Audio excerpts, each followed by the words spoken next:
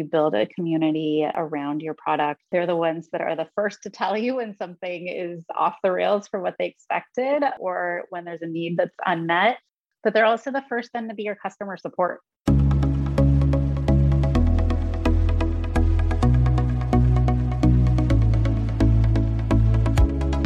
You are listening to Banking on Digital Growth with James Robert Lay, a podcast that empowers financial brand marketing, sales, and leadership teams to maximize their digital growth potential by generating 10 times more loans and deposits. Today's episode is part of the Digital Growth Journey series, where James Robert uncovers and explores some of the industry's biggest digital marketing and sales stories of success. Let's get into the show. Greetings and hello, I am James Robert Lay, and welcome to episode 218 of the Banking on Digital Growth podcast. Today's episode is part of the Digital Growth Journey series, and I'm excited to welcome Una Rokita to the show. Una is the CEO and co-founder of Lance, the first smart business banking account for the self-employed, and I'm excited to share her story of growth with you today. Welcome to the show, Una. It is so good to share time with you. Thanks so much for having me. Really excited about our conversation today. It has been a long time coming for sure. And before we get into your digital growth journey and the good work that you are doing over at Lance, what is good for you right now, personally or professionally? It's your pick to get started. I am really enjoying getting back into the health circuit in terms of training. Jumped into my first marathon of the year in June and have another one coming. And just signed up for a metric bike ride with a friend too. So I'm trying to really keep that balance between work and health. So I'm not that far behind you. I've got a couple of marathons behind me, but you know, my wife and I, we have 4 kids. And so she told me, she said, no more marathons till they get a little bit older, because as you know, those long weekend runs leading up to it. Oh yeah. So I said, I agreed, but I need something to work towards. So I'll get back into a half, and then I'm 40. And so my next big health goal, fitness goal, half Ironman.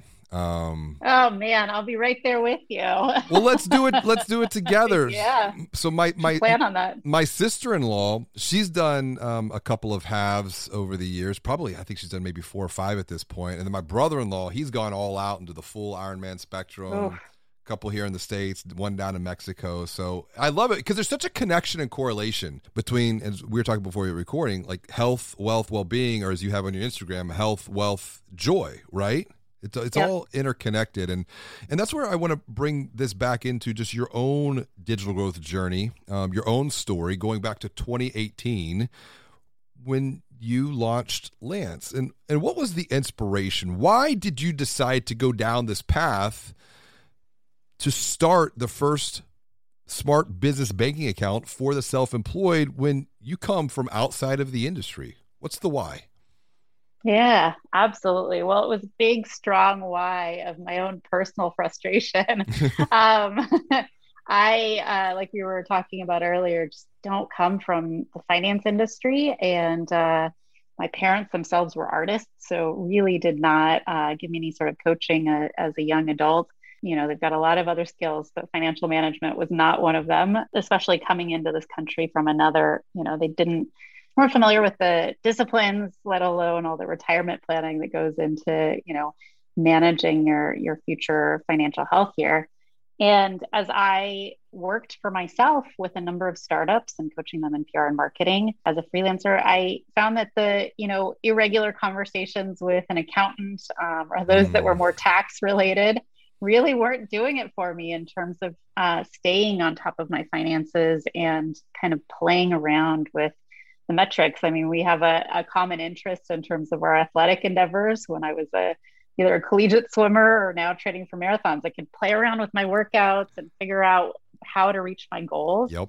And I feel like you can do some of that on your finances. And we certainly have kind of budgeting apps and the like, but there's nothing to really play around in the palm of your hand in an app, in a banking setting, even, you know, how to address multiple income streams, how to appropriately invest in different needs along the way. And that's really what started kind of the conversations with friends of mine in 2018, surveying people. I got excited kind of, incorporating the company because I know that it was a great idea to kick off. And then it's really evolved into the last year of becoming a neobanking platform that does all those things. Well, it's, and I think that's the key lesson to be gained here. Number one, it took some time. And I think like any great endeavor, whether it's, training for a marathon, preparing for an Ironman, it takes time leading up to the point to start that race. But then once you start the race is really only just beginning. And so there's a lot of, I think, mindset that goes into this. And I appreciate the perspective of, looking at ways that we can continue to, just like we can optimize our health or our training performance, we can optimize our financial performance as well.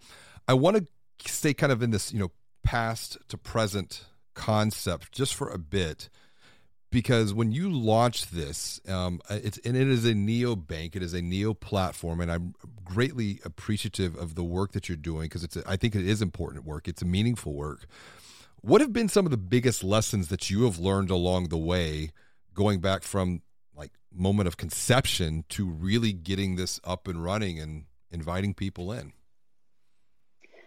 Yeah, I think there have been a few, and I was thinking about before we, hit record a few of those lessons. I think the first is really digging into something you're passionate about. I think that can't be overstated. There aren't any overnight successes when you're, launching a startup. Great idea. And so it has to be something that you wake up excited about every morning and, that you're committed to. And the closer it is to a personal need, I think the more that you can keep referencing that or referencing people that you actually know that need that kind of solution. And, following closely on that is, chase those high expectation customers, those HXCs as they are known in the startup space, right? It's more valuable than ever, especially in today's market, to focus on a niche audience that is going to have those high expectations. And then by default is also going to be part of building that solution with you and even paying for that solution ahead of you having built it fully.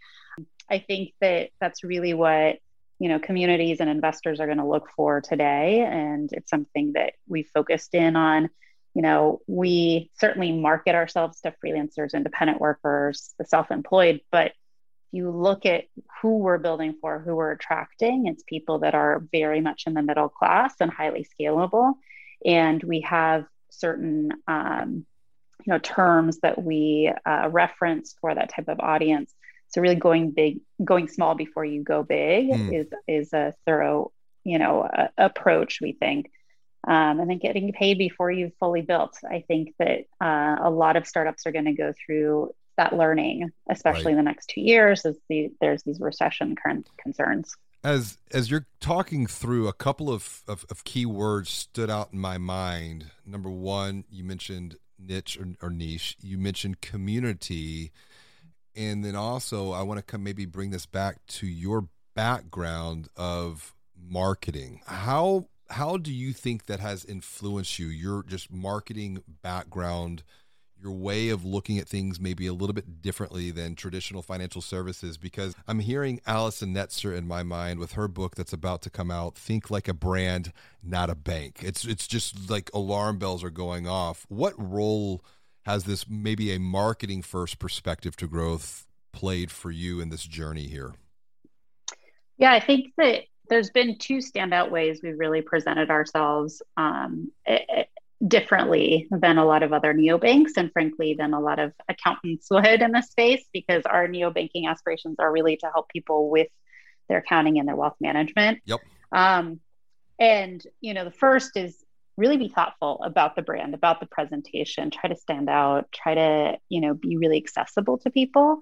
And so we took almost a gamified approach, or game-like even presentation. You look at our website, you look at our app, it is, repeatedly gets the comments of being super slick and exciting to play with and go into on a daily basis. And then two is we really leaned into being active kind of spokespeople in the space and talking directly with people. So even from the earliest days, I was doing webinars and workshops and stuff, even with groups of 20, 30 people at a time about their finances, about how to get on top of them. And, not only were those great kind of focus groups for us as a company, Yeah. but they were a way for people to feel how invested we were in the space and how much we expect to grow with them over the course of time. What role do you think your focus around a niche of freelancers has played in this journey so far? Because like you said, you got to go small before you can go big, or to use the words of Dan Sullivan, you need to simplify before you multiply. Where are the opportunities? Maybe where have the opportunities been for you here first? And then second, when thinking about other financial brands, I think they tend to shy away from niche. So let's start with you first, and then we'll come back to the larger financial brand conversation here. Absolutely. So in terms of our niche, we really focused on people, like I said, that are middle class. We put it in terms of income because we find that independents kind of will work multiple jobs at once, and those jobs aren't always aligned with one particular vertical, if you will, like being a food truck vendor or a coffee roaster or a DJ. But rather people will partner those jobs with different skills and interests even. I like the word that swims around in the space of being multi-passionate. Right. And so what we focused on is more so where can we be the most relevant with an app that helps organize your finances? It's likely not to be for low income gig workers, right, that are really, dependent on marketplaces, nor is it likely to be highly relevant for, high six-figure earners who are perhaps a doctor or lawyer and defaulting to just hiring an accountant, right? Right. So our sweet spot is going to be with those folks that are making $50,000 to $150,000 a year, maybe scaling quickly from that point, but are really confused about which patchwork quilt of tools they should be using. And instead, they can just use Lance from day one. Yeah. And how has this, we'll call it focus, help to, and I think it's important to note for the dear listener, visit lance.app and you'll see the positioning here, and how niche provides something. And this is in your primary area of focus in your navigation. It's called community. Because this is really about building a community, or there's a fantastic book on the subject called The Business of Belonging. When you have this level of focus, it does allow you to build a community as almost a moat, if you will, to invite people in through the drawbridge, but then also kind of build a protective stance in the marketplace, right? Absolutely. Yeah, I think that this is something that people are still trying to wrap their arms around today, right? There's great organizations that are focused on community building and coaching of professionals.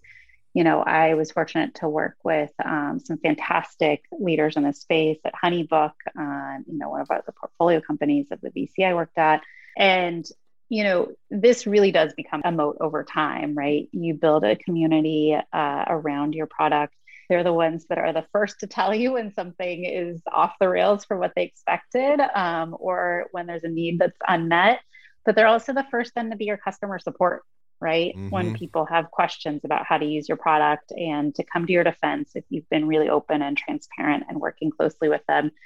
And so, it goes both ways. I think that you have to be careful that you really engage people in a way that makes sense, and to be transparent about things. But if you're willing to be those things with a community, then, it's invaluable. I want to come back to the larger market perspective here of maybe other financial brands. We'll call them incumbent banks, incumbent credit unions. I was just speaking about the potential for, growing through focuses or foci around niches, because the idea of community goes beyond the physical boundaries of zip codes and borders, but it's more of where it resides in people's minds, their values, their likes, their tastes, their preferences. What are opportunities to build financial brands, quote unquote, through a focus of niche? I'm a big fan of podcasts as a way to learn about communities. I think that you know, they're one of the best ways to really hear the words of various communities, especially in the fintech space, around kind of goals that people have or ways that they're approaching their finances. I think Twitter can be an okay vehicle for that as well, but you often don't get the color and the richness of hearing people's voices. I think similarly, YouTube is where you can get and observe kind of communities at work and conversing with one another.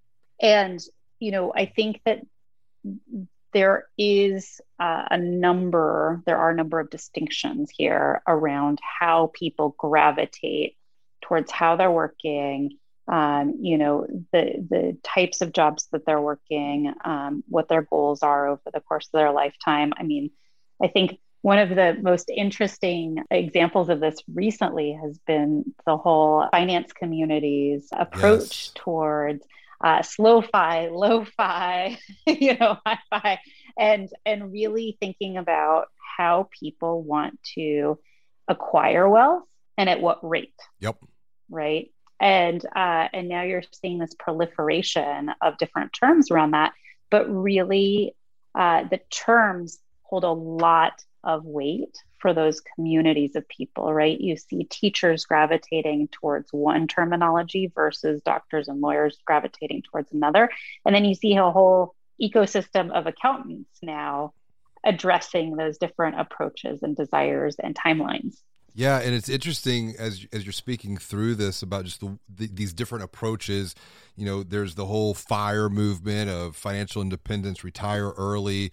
I think for the dear listener, whether you're at a bank, a credit union, a fintech, a fantastic community to plug into here is FinCon or finconexpo.com.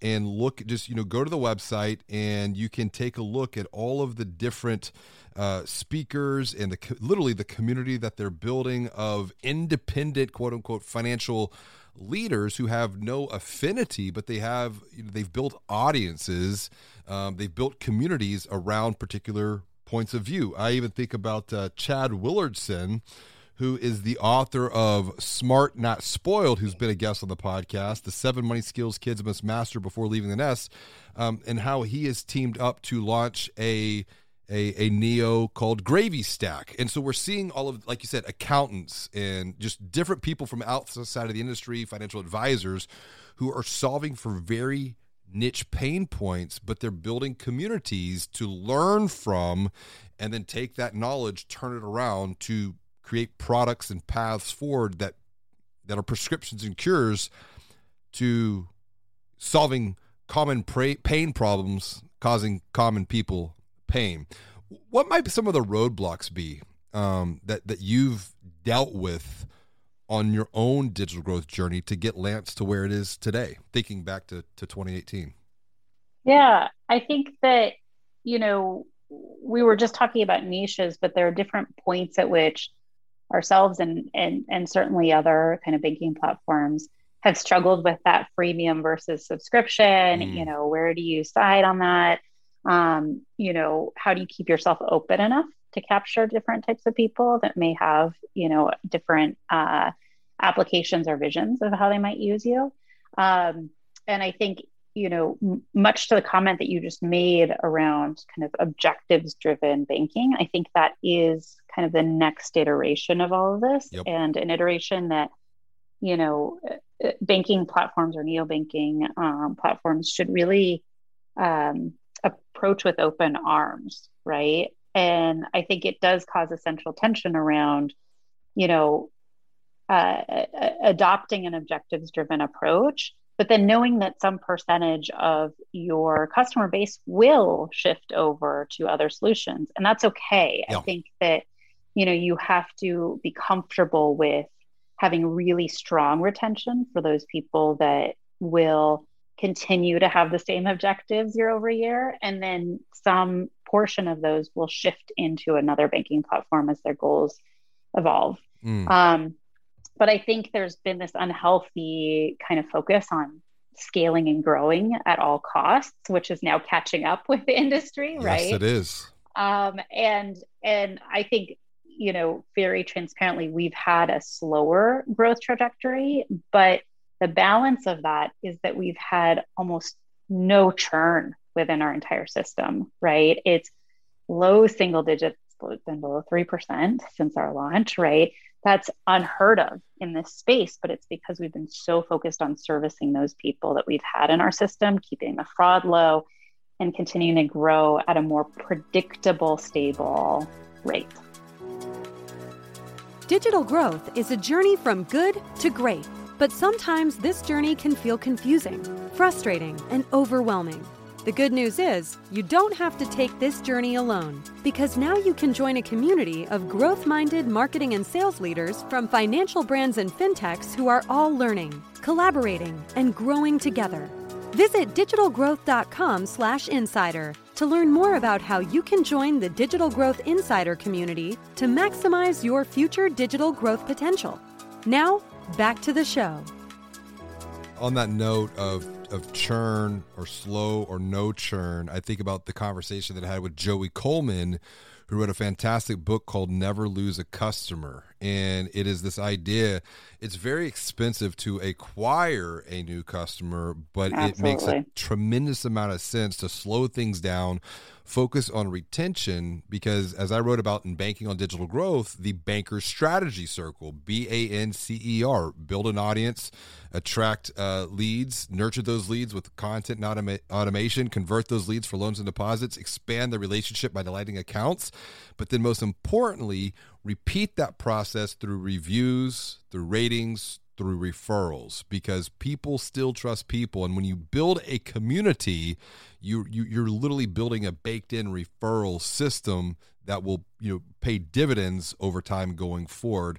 Another area that I want to focus on, and I think a lot of it is a benefit of focusing around niche, is collaboration, and how collaboration allows you to work alongside others. And I think this requires a bit of a mindset rooted in abundance versus, say, the traditional view in financial services, which is very competitive, and that takes us down a negative path of scarcity. But if we look at the world through abundance, how have you been able to work together, to team up with others who share a similar view? I know that you teamed up with Abound to kick off a collaborative initiative, Independent Economy Council. Can you give some perspective into what this is and how the idea of collaboration, of community, all really starts to come together here? Exactly to your point around abundance. I think that there are more than enough customers, right, in the fintech space. You're looking at the entire population of, say, the US or internationally. I mean, there's more than enough money flowing into these great ideas that different companies are having. I think, when you're grounded in a growing need like we are with the future of work, how are people going to continue working for themselves and in continuously iterative ways? Then your mindset isn't just about how do I capture all of these people for their entire lifetime, which is an impossibility. Correct. Right? But it shifts more to how do I help people continue developing and evolving, and how do I create a resource that's great for them? How do we collectively in the fintech space or beyond support people's growth and then benefit from it in a way that's aligned? Yeah. And so what Trent and I worked on with Abound is, through an early conversation, talking about just how poorly mapped the future of work is, right? If you go to any conference or look online around the future of work, what you find is a number of, consortiums and events and summits about how large cubicles should be, how should hot desks work, right? Topics like this, right? And certainly there was a proliferation of those during COVID that then turned into webinars around retention of employees and whatnot. When the fundamental question is really, how are we tracking productivity? And how antiquated is that model, right? Yeah. And, how poorly were we really tracking people's engagement and productivity through COVID, where it was inherently remote and where people are inherently valuing more of a remote model that allows for them to work and live kind of in time blocks throughout their day and their week. And so what Trent and I started talking about is let's collect more CEOs and companies and constituent groups like Freelancers Union and others to really have a more 360-degree conversation about how people are shifting how they work. What are the priorities in terms of how they're working? How much more, frankly, are they making across different job types? How much more fulfilled and productive are they across different job types or even chapters of their lives? Yeah. And how do we quantify those things, right? Mm. And I think that that's become increasingly important. And fortunately, we've been able to collect a number of CEOs and organizations around that.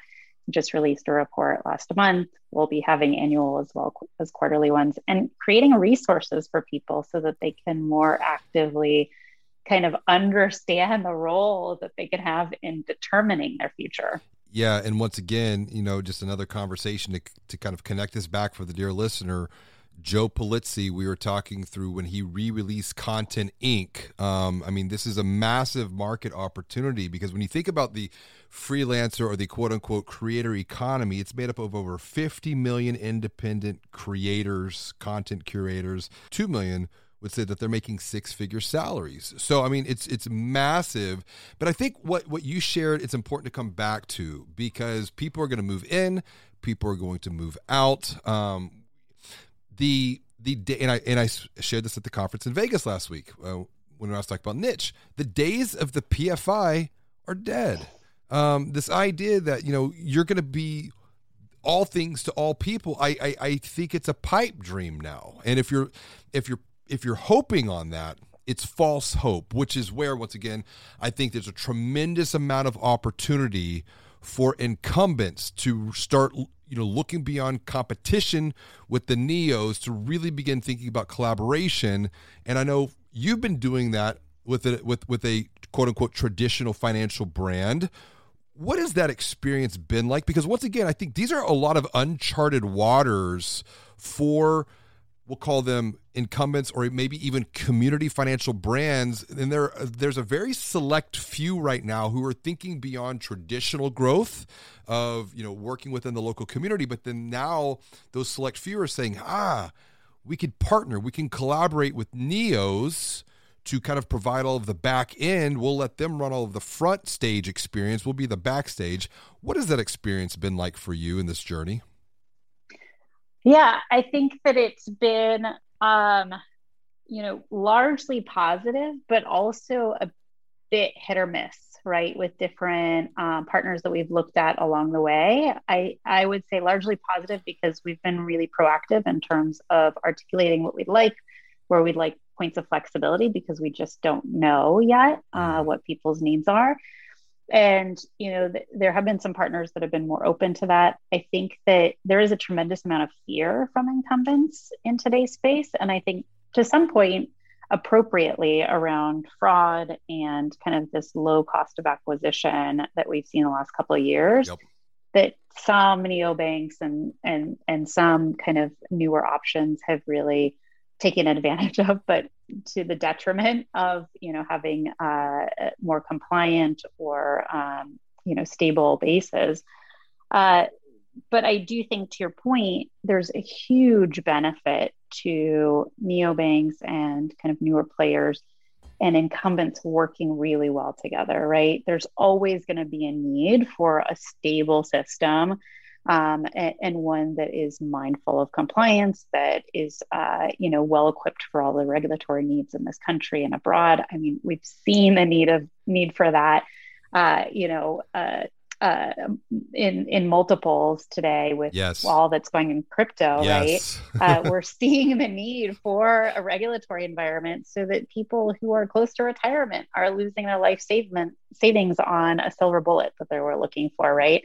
But I think the value that neobanking platforms or, financial health apps can provide is really that incredible layer of marketing and virality and education that we've been talking about since, the history of finance, fintech services, and what we'd like to do. Right.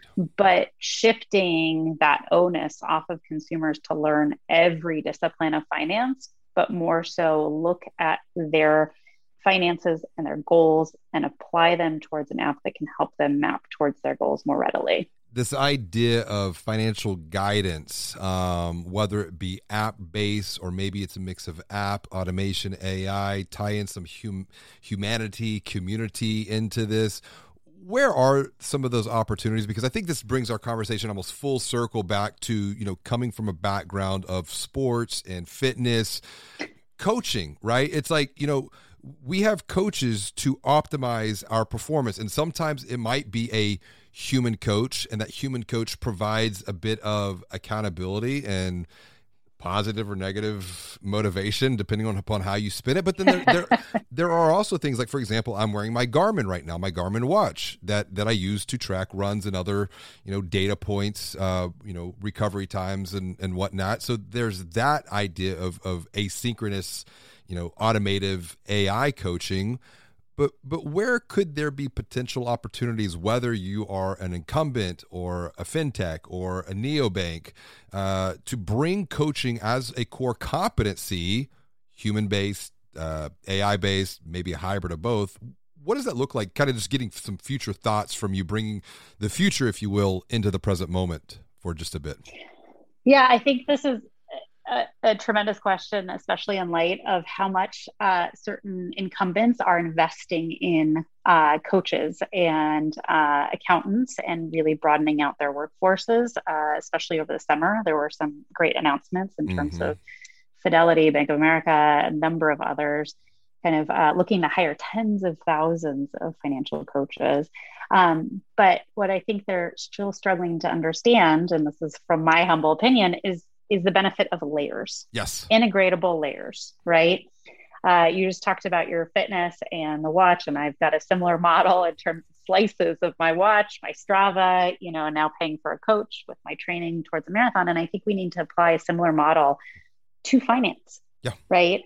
And that those different layers can work in tandem and that we can apply them more or less in different chapters of our lives. Right? There's going to be more of a similar to athletic pursuits approach towards finance, where you may want to have that full-time job while you are a new parent or caring for somebody in your life or straight out of college. And then there will likely be years of your life where you would like to work more remotely because it allows for you to travel or, invest more time in a hobby or a burgeoning idea of yours, and then dip back in. And I think that those chapters are going to be iterative, and they will need more or less use of different layers. And I think that's something that we really haven't gotten comfortable with yet in the fintech space, right? Is that layering of, yes, I will always need a custodial banking layer of sorts to hold my deposits and to feel stable about that and to have those insured. And then I will want a layer of digitization that acts almost like a CFO in my back pocket for the business of me, right? Reid Hoffman's written a book, years ago about the startup of you. And I think that we are finally starting to really see the scalability of ourselves through all these marketplaces and tools, whether it's Squarespace, Shopify, or whatever. And then I think there's also, to your point, that person that you want to pick up the phone with maybe once a quarter or once a year, whatever's relevant to you, feels comfortable, and just review your stats, right? And I think, this is also happening in the health tech space, is this need for layering. And I think we should be thinking about these things more intuitively and almost pushing all of these resources and these tools through this ongoing conversation about which layers are most relevant to myself, and then how do they integrate and lean on each other at different points? You talk about the layering, and I think I think about the Lance triangle and how you have the different layers there. So that's just one thing that kind of comes top of mind. But then I think about my sister-in-law and her triathlon or her Ironman training, and how she has her Garmin that connects into Garmin Connect, which then all of that data gets ported into her coach, to where she does have, regularly scheduled, whether they be in person or remote conversations. And it's like, I'd say a lot of the coaching is more than, and that's where I think financial brands are falling short today is there's so much of an emphasis on financial, quote unquote, literacy and financial education. And I'm like, that doesn't change behavior. That doesn't change like the core beliefs that we have about ourselves, about our the way that we view our relationship with money. I mean, all of that's rooted in family of origin, environment, our upbringing. And the way that we have to transform that is our basic belief structures. That's where I think the coaching comes back into play, to have those dialogues, that conversation. And I'm so encouraged by what the Financial Gym out of New York has been able to do and build an entire business model around that. And so, if you think about all of this, bringing it all back together and just knowing what you know now, if you could go back to 2018 and just maybe, I don't like to say do things differently, because I believe everything that we've done to this point has been for a reason. But if you could optimize just one thing in your own journey to do even better, what would that one thing be that you would just not do different, but I would say just optimize?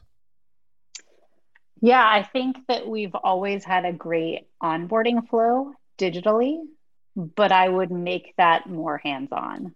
What we've found, to your point about the Financial Gym out of New York, and coaching, is that people do like that touch.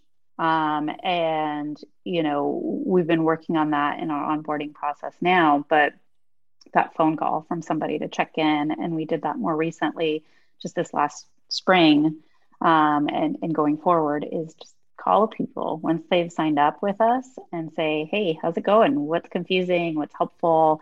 And we've even started doing those in group settings, right? So it doesn't feel like that one-on-one questionnaire where somebody feels like they need to have the answers or the questions themselves, but they can, listen to others and then layer on with additional needs or highlights as well.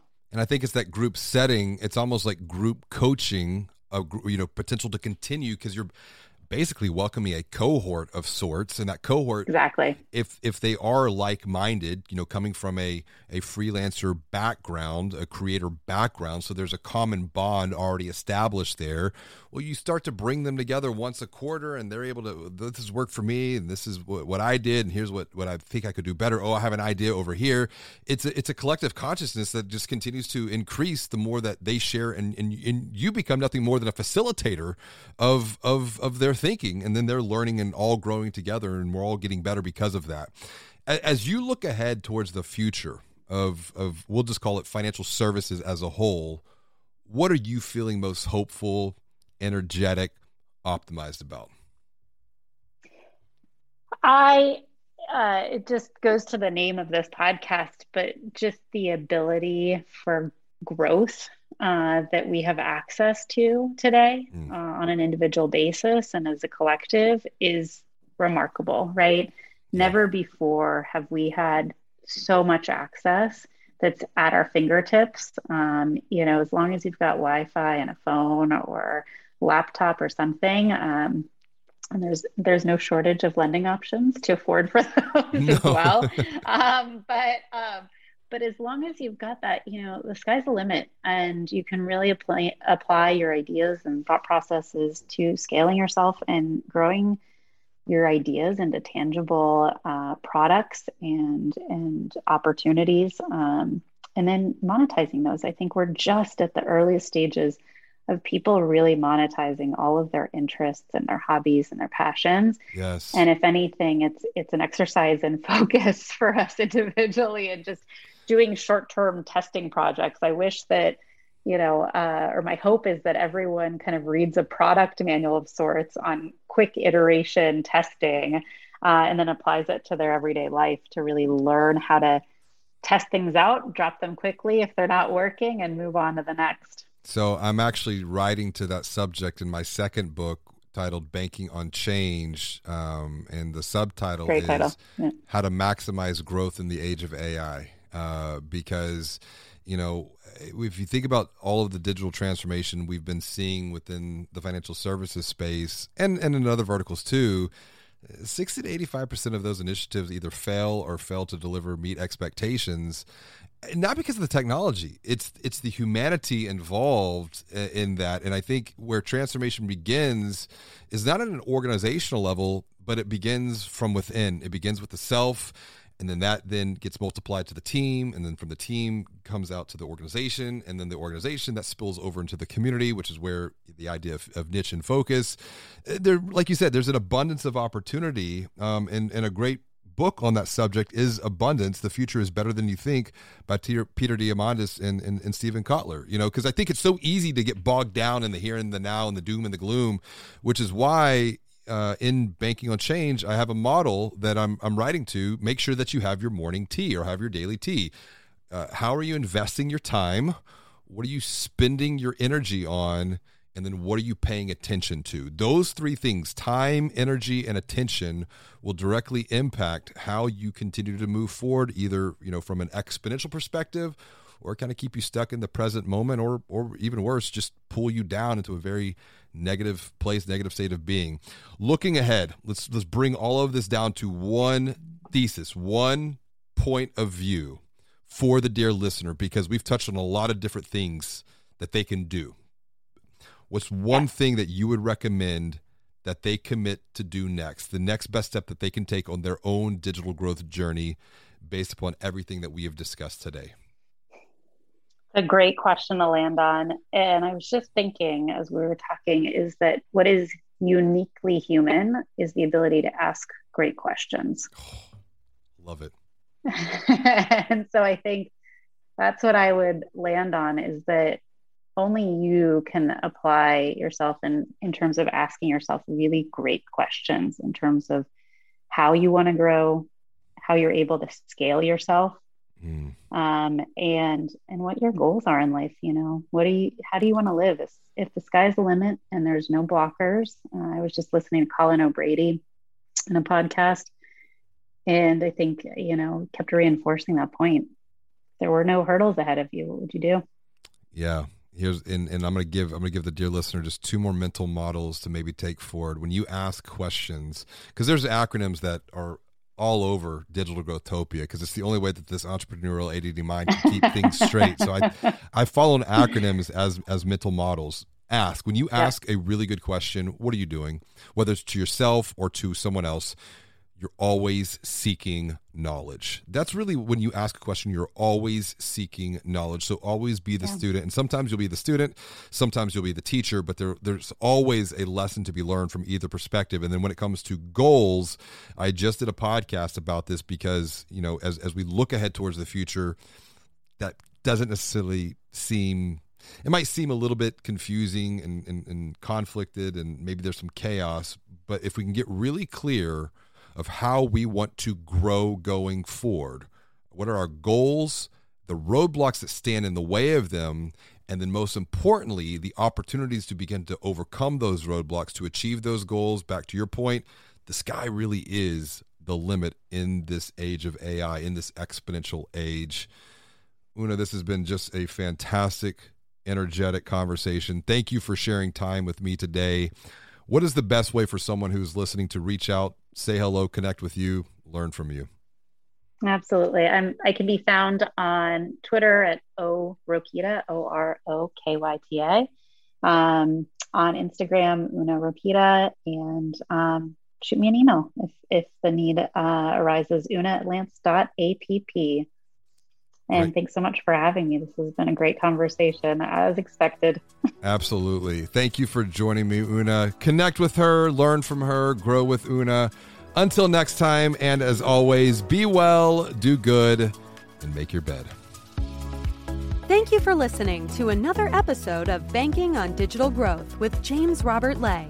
To get even more practical and proven insights, along with coaching and guidance, visit digitalgrowth.com/insider to join a community of growth-minded marketing and sales leaders from financial brands and fintechs. Until next time, be well and do good.